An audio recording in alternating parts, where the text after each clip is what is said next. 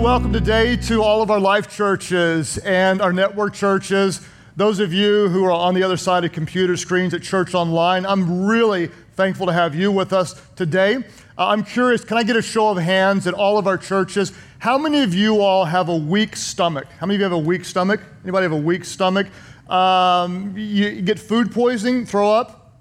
Anybody throw up? I probably have the weakest stomach of anybody who's ever lived. Probably the weakest stomach in the history of the world, okay? Raising 6 kids and trying to change diapers, it was like the greatest test and season of my life. You could not believe how difficult it is not to throw up. And I don't throw up like a girl. Girls will kind of throw up like, oh, and then get on the scale, oh, I lost a pound, you know. No, I'm not like that. When I throw up, the neighbors 3 doors down hear me, and it's just like, it's a scene and it's dramatic and it's no fun at all. And so babies, you know what they do in diapers. And I'll just be real honest, and I hope this doesn't gross you out, but if there's like, when they go number 2, if there's like a firm balled up number 2, I'm in the zone, I can handle that when I can actually change the diaper, just knock that thing out of the way, like a cat knocks a ball out, wipey, put it back on, we're good. If it's mushy, dear Jesus, help us all, okay? And especially, you know how sometimes babies, they don't go number 2 or number 1, they go number 3? Like I'm talking about, like it's like squirt stuff. And like when that happens, I'm vomiting even before I get in the room. And I used to, in fact, Amy can tell you this, when I would like, you know, I'd get just barely into the diaper and I would start hurling in my mind and my body would start reacting. I'd be like, and then I'd try to scream Amy, but when I scream Amy, my mouth would actually be open, and so that was vulnerable to everybody. So like, Amy! And then she'd come running in to rescue me. In fact, when she left town, the first time when we had a couple little kids, I actually had to call a neighbor over to help rescue me from a runaway diaper. And she was so embarrassed, she said, you know, I can't allow you to do that again. So the next time she left town, I just took Sam, my son, outside, stripped him down naked, took a water hose, and just sprayed that little butt down. And that's how we dealt with it, okay? Everybody say vomit. Everybody say vomit? Vomit. Okay, you'll understand why I said that later on. Thank you for handling my confession today of dealing with number 2 in babies. We're actually, thank you for working with me. No fun without you. We're actually in a message series called Christian Atheist. If you missed previous weeks, you may say, wait, what is a Christian atheist? Well, what is an atheist? We know an atheist is someone that does not believe in God. And therefore, if someone does not believe in God, how are they going to live? They're going to live like God does not exist. Doesn't mean atheists are horrible people. I know some atheists that are very, very good, contributing citizens, many of them. But we're talking about a Christian atheist. What is a Christian atheist? Well, it's a term I made up. A Christian atheist is someone who believes in God, but lives as if God does not exist. Believe in God, but lives as if God does not exist. Week number 1, we talked about those who believe in God, but do not know Him. Week number 2, we talked about those who believe in God, but do not fear Him. Next week, we're going to talk about those who believe in God, but do not trust Him fully. Now, I believe in you, but I'm not going to give every area of my life to you. I don't trust in you fully. Today is my favorite of all 4, and honestly the most hard-hitting one. I want to talk about those who believe in God, but don't want to go overboard. I believe in God, but I don't want to be one of those Christians that are like fanatics, all into it, crazy about Jesus stuff. I believe in God, but I don't want to be one of those people who take it too far. In fact, today we're going to talk out of the book of Revelation, if you want to follow me on your YouVersion Bible apps, Revelation chapter 3. And I want to give you the context of what we're going to read about in Revelation 3. In fact, in the book of Revelation, Jesus actually wrote 7 letters to 7 churches, or he wrote 1 letter to 7 different churches. And John recorded these letters, and to 6 of the churches, Jesus actually said something they were doing well, and then he would correct them. There was one particular church where he didn't even give them a bone at all. He didn't say you did good here at all. He just went straight into correction and spent the whole time telling them what they were doing wrong. And that's the church we're going to look at today, a church known as Laodicea. Let me give you a little history of Laodicea. This was a very, very wealthy city. In fact, 35 years before this letter was written, Laodicea was destroyed by a massive earthquake. And because they were so wealthy, they quickly rebuilt everything better than you could imagine. In fact, they were known for their massive theaters, their huge stadiums. They had these lavish public baths, which were really popular at the time. They had massive shopping centers. Imagine something like if you've ever been to Vegas, where just out in the middle of the desert, the city pops up. Or maybe a better example would be Dubai, where boom, there's roller coasters inside of buildings. And so during this time, it was that type of a city that was massively wealthy and had everything that you could think that you could imagine that you would want to live with. And this is what Jesus said to this very wealthy, very blessed group of people. Revelation 3:15, he said, I know your what? Everybody help me out. He said, I know your deeds, that you are neither cold nor hot. He says, I wish you were either one or the other. So because you are, what? Here's our key word. He said, because you are lukewarm, neither cold, hot nor cold, he said, I'm about to spit you out of my mouth. Verse 17, you say, I'm rich. I've acquired wealth. I don't need a thing. But you don't realize that you are wretched, pitiful, poor, blind, and naked. Verse 20, Jesus extends the most amazing invitation. He says, here I am. I stand at the door and knock. If anyone hears my voice and opens the door, I will come in and eat with that person and they with me. Jesus, talking to the people in Laodicea, he says, I know your deeds. Not I know what you say you believe, but I know how you live. And there's a difference. How we live actually reflects the true reality of what we believe. I'm not just talking about what you say you believe, but I see how you live. Jesus says, I know your deeds, that you are neither cold nor hot. I wish that you were one or the other. It's a little bit like if you drink a cup of coffee. Hot coffee's good, right? Hot coffee's good, right? Yes. Cold coffee's good, right? Yes. Coffee that's been sitting out for 4 hours is not good at all. We don't want lukewarm. And what's interesting, if you study about Laodicea, they had some challenges getting water brought to them. So they had these long kind of underground pipes, and they would ship the water in from hot springs or cold springs. And what they wanted to do was get the water there as fast as they could because they didn't have microwaves and they didn't have refrigerators. So hot and cold drinks were a real premium. At the religious festivals, what they would do is they would serve drinks before people would prepare their hearts to make the sacrifice. And so if you were an important person, if you were a noble person, if you were the most wealthy person, if you were considered highest in society, you got your drink first so that you would get one that was hot or you would get one that was cold. But if you weren't so important, you didn't get it first, you got it more toward the end of the line, so it was very lukewarm.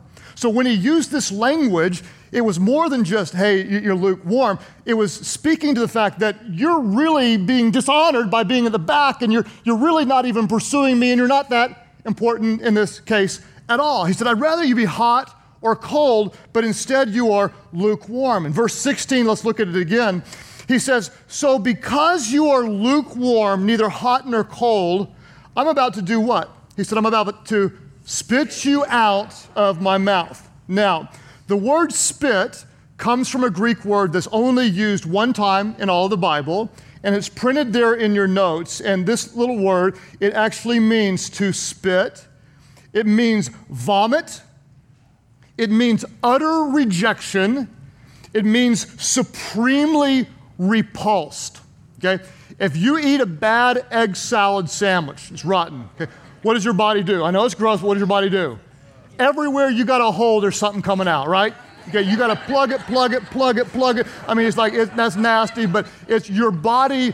I know, I don't want to have fun with me, all right? Like, you deal with this text, you got to make it come to life, okay? Your body is rejecting that, and it's going to come out.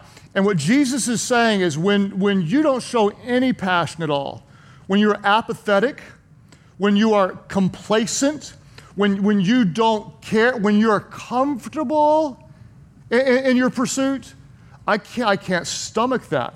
I reject it. I'm repulsed by it. From the deepest part of me, I cannot tolerate that, and I vomit that out. I spit that out. I spew that out. I completely, supremely am repulsed by this. Now, how many of you know what an oxymoron is?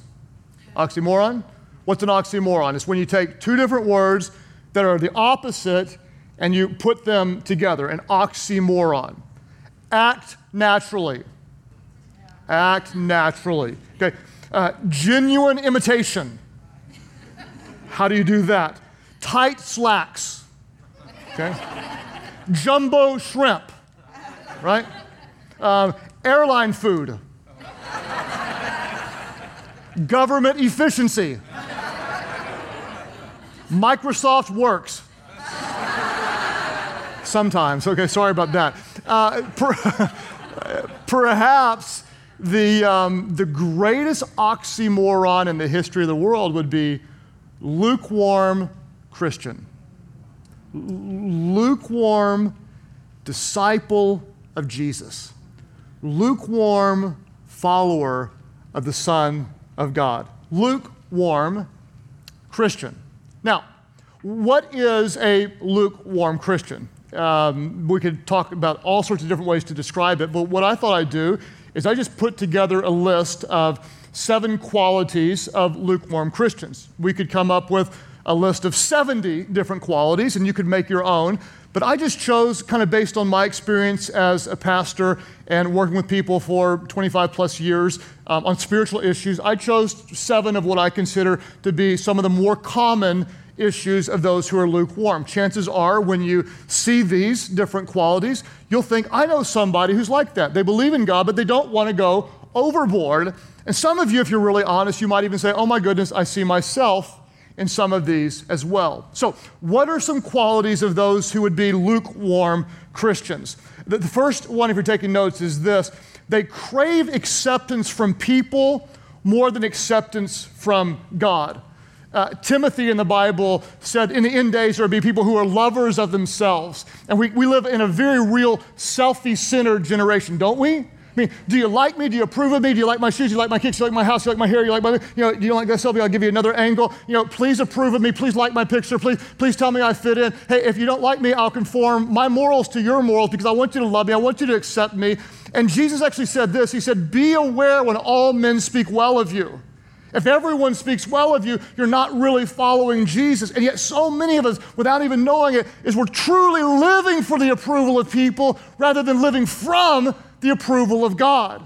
A lukewarm Christian craves the approval of people more than the approval of God. Secondly, a lukewarm Christian rarely shares their faith in Christ.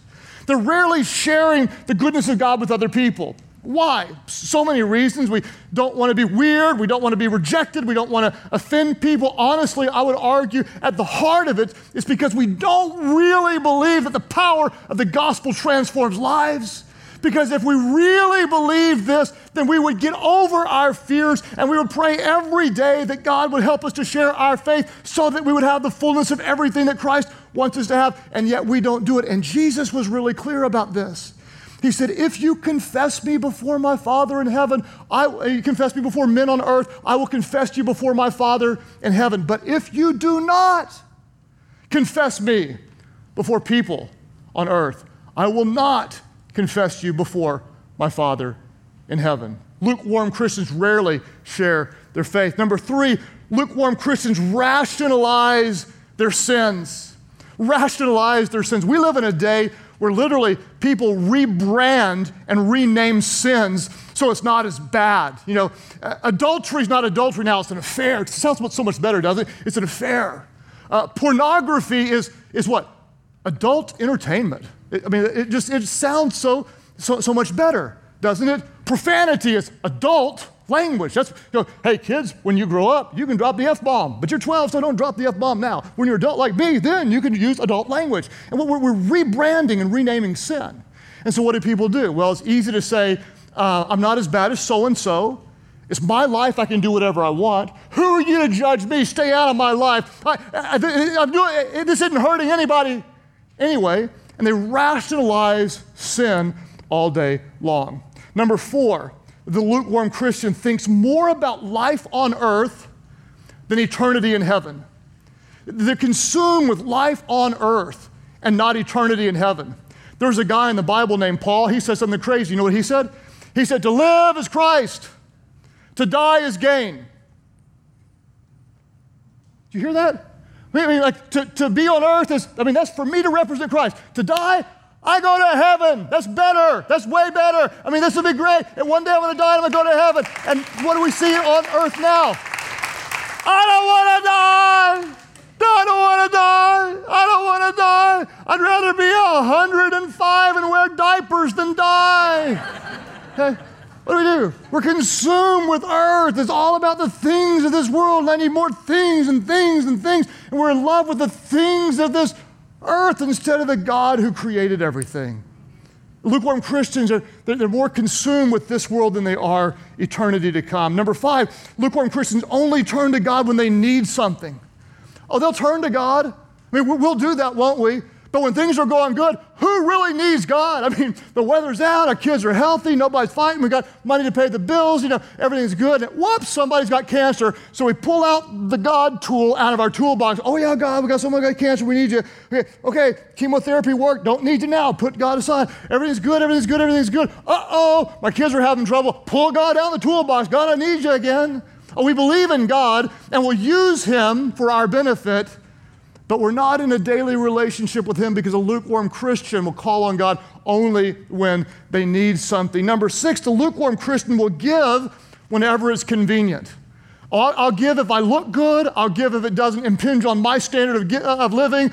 I'll give if I want to, but oh my gosh, don't you dare ask me to do something I don't want to do. Don't push me. Why? Because this is my stuff, my money, my things, my. The committed follower of Jesus realizes it's God's, but the lukewarm Christian says mine. And we don't like to talk about that kind of stuff because that's my business and not yours. Stay out of that subject. And number 7, the lukewarm Christian, honestly, they are not much different from the rest of the world. They're not that much different from other people. Let's be honest. The lukewarm Christian watches the same movies as everybody else, listens to the same music as everybody else, uses the same filthy language on the golf course when the ball goes in the grass as everybody else. They have the same morals as everybody else. They raise their kids kind of like everybody else. They get divorced just as often as everybody else. Why? Because we just like everybody else. It's comfortable Christianity. It's comfortable. I want all of what God has for me, but I don't want to follow what He wants me to do. I want enough of Jesus to get me into heaven and to keep me out of hell, but not so much of Jesus that it makes me into one of those people that are fully consumed with all that spiritual stuff. And Jesus calls this kind of person lukewarm, and it makes him want to vomit. He cannot stomach it. It repulses him. And one of the reasons why I can kind of pinpoint with some accuracy what a lukewarm Christian looks like is because there have been times in my relationship with Jesus when I've been very, very lukewarm. Okay? And I'll open up to you and tell you about one of the darkest times kind of in my spiritual journey. When I became a Christian, I was like on fire like nobody's business, obnoxious, wearing Jesus shirts that looked like Coca-Cola, Jesus Christ, He's the real thing. I had a Jesus watch with that old blonde-haired, blue-eyed Jesus on a watch. You didn't even know they had those watches. That's how crazy I was. Jesus watch, okay? I'm all in. And then I got hired on as an associate pastor under my pastor, Nick Harris, at First United Methodist Church in downtown Oklahoma City. It was my dream come true. My goodness, I get to serve God full time in ministry. And I just visualized this is going to be amazing. Bible studies every day. And we're going to walk in and like holy music's going to be playing and the presence of God is going to be swirling around this place. And my Bible will probably hover up above the desk. And when I, it'll turn magically and sermons will write themselves and people will be loving and they're all nice because they're church people, right? All church people are nice, right? And I didn't realize that it was a job.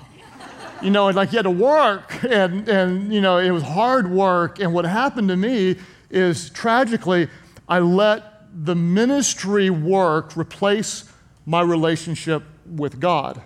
One of my heroes, Bill Hybels, who's a mentor to me, said one time, he said, the way I was doing the work of God destroyed the work of God in me. And that's what happened to me. The way I was doing the work of God destroyed the work of God in me. And I would read the Bible to preach, not for personal devotion. There was a time I honestly think I probably prayed as much or more publicly as I did privately. That wasn't a lot. You get up and you do the pastoral prayer, and I would tell people, I'm praying for you, praying for you, praying for you, but I rarely did. I had the show on the outside, but inside I was very hollow. And the phrase that came to me when I kind of realized this, I felt almost like God showed me this, but the phrase was, you become a full-time pastor and a part-time follower of Jesus. A full-time pastor and a part-time follower of Jesus. And I recognize that at all of our churches, there are very few of you who are pastors or in vocational ministry, but that phrase could very well hit many of you, that you become a full-time mom and a part-time follower of Jesus. Okay? Or you're a full-time business person and a part-time follower of Jesus. Oh, you're a full-time student and a part-time follower of Jesus. And I woke up and I was the great oxymoron, a lukewarm Christian. Not hot, not cold, just comfortable, complacent in my relationship with Jesus. And tragically, that's where so many people are. And I have some theories that it's actually far easier to be a lukewarm Christian where I live than in many parts of the world. And I'll tell you why. In fact, it's so easy to be a Christian where I live that it's almost difficult to be a true one. And I want to say that again because I want it to sink in. It's so easy to be a Christian where I live, and I understand that at many of our life churches, the context is different in the Northeast, in the Southeast. It's different in New Mexico, and kind of in the Bible Belt. It's so expected to be a Christian here. It's so easy to be a Christian here that it's almost difficult to be a true one. The good news is there are places all over the world that when you are a follower of Jesus, it means something because it will cost you. It could cost you your job. It could cost you your reputation. There are places in the world, as we know, it could cost you your head, right? It could cost you your life. And as horrible as that is, there's almost a blessing in that persecution, because when you're persecuted, you become stronger. And when suddenly, like even in my part of the world, as it's starting to become a little more difficult to be a Christian, where people are starting to push back and starting to hate and really even more criticize, suddenly it makes you either say, you know what, I'm in or I'm not. And when you're in, you're in. And when you recognize what Jesus really did for you, and it means something, you cannot be lukewarm. And I know right now there are those of you in countries around the world at Church Online, when you say the name of Jesus, it means something. When you meet another brother or sister in Christ, you are not fighting with them because you need them to survive. And as it becomes even more difficult where I live, my theory is that the true church will be strengthened and people will take a stance. Either I'm not going that far, or you know what? Yes, I do believe, and I want to fully commit my life to the one who gave it all to me. And Jesus was talking directly into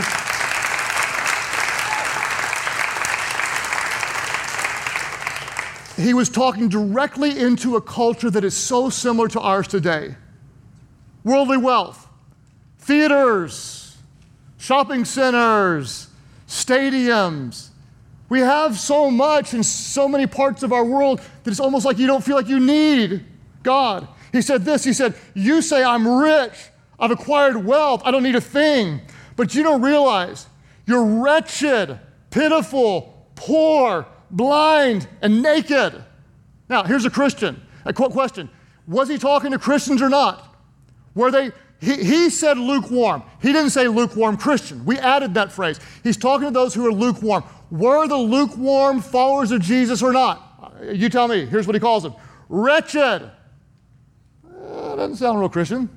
Pitiful, poor, blind, or naked. And about right now, if God is doing what God does so lovingly, there are those of you that are feeling the gentle conviction of the Holy Spirit of God, and you're recognizing, maybe I believe in God, but I don't really know him because I'm not fully committed to him. Okay? What do you do if that's you? Let me tell you, really simple. Open the door to your heart and invite Jesus in. It's that simple. Open up the door to your heart and say, Jesus, come into my life, come in now. Because this is what Jesus said in verse 20. I want to look at it again. He said, here I am. I stand at the door.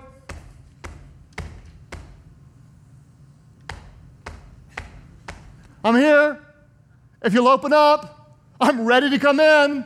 If anyone hears my voice, hey, it's me, Jesus. I love you.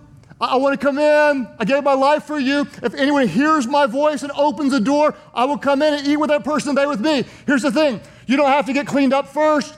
You don't have to make your life right first. You don't have to get all perfect first. You let him in. Jesus, come in. Jesus, come in. Jesus, come in. Jesus, come in. Jesus, come in. And that's what he does. He comes in right as you are, and he loves you because that's what he came to do. And he accepts you, but he does not leave you there. He transforms you, and suddenly your sins are forgiven, and you are no longer the same. You become a new creation in Christ. All the old is gone, and everything becomes new. And there are those of you, hear his voice. Hear his voice. Let him in. He's knocking, and he simply wants to come in. If you hear his voice and open up your life, Jesus will come in. For those of you who say, well, I've done that, I know him, but I'm comfortable. I'm complacent. What do? Let me tell you what you do. When I come home and open up the door, and one of my little kids are excited to see me, because the bigger ones aren't as excited as they used to be. Okay? When one of my smaller children, they're excited to see me, what do? Daddy's home, what do? Run to the door! Woo-hoo-hoo! Boom! Daddy's home! Lift them up, and we snuggle like crazy. Here's what you do. You recognize Jesus is still there, and you just run to him, and that's what you do. You just run to him right now. That's what you do. You just pursue him right now. That's what you do. You just tell him, I want you. I want to be close to you. I need you. Because when you seek him, you will find him. He has not left you. He is there, and you just run to him. What do? If you recognize you don't know him, you just listen for that voice, and you open your heart up to him. And for those of you who do know him, but your love has grown cold, what do? You just run to him today, because your heavenly Father loves you, and he loves when his children comes to him, and he's ready to embrace him, and therefore you pursue him. Because when you know who he is and you know what he's done, then you crave acceptance from him, and you don't need acceptance from this world. And suddenly you share your faith all the time, because you know that Jesus came to give life and life more abundantly. And you know that in him through the cross there is the forgiveness of sins. And suddenly you recognize that what you own is not your own. You see it as a tool for God to use to make a difference in this world. And you don't rationalize sin, you confess it quickly. And you ask the Holy Spirit to transform you. Why? Because you're being conformed into the image of Christ. And you don't live for this world, because this world is not your home. You're an ambassador, the highest ranking diplomat sent by God from heaven to this earth, and you are on a mission, and there is no part of you that will cause God to puke, because you're on fire. And you are on fire, and he loves when you pursue him. So, tragically, we live in a world where there are many people today who are comfortable in their Christianity. Now, I believe in God, but I don't want to do all that Jesus, go stuff. I'm not that born again type. I'm more the, I want what he has for me, but let's call it good there. Okay? When you recognize who he is, and you recognize what he has done, that God became flesh in the person of Jesus and gave his life so that we could live, your only reasonable response is all of me. All of me. Because you gave your life for me, I choose to give my life for you. I'm all in. There's going to come a time, mark my words, when you're going to have to make a decision. You in or you out. Those who are followers of Jesus, they will be strengthened and say, I want to follow him with all of my heart, with all of my life, because he gave his life for me.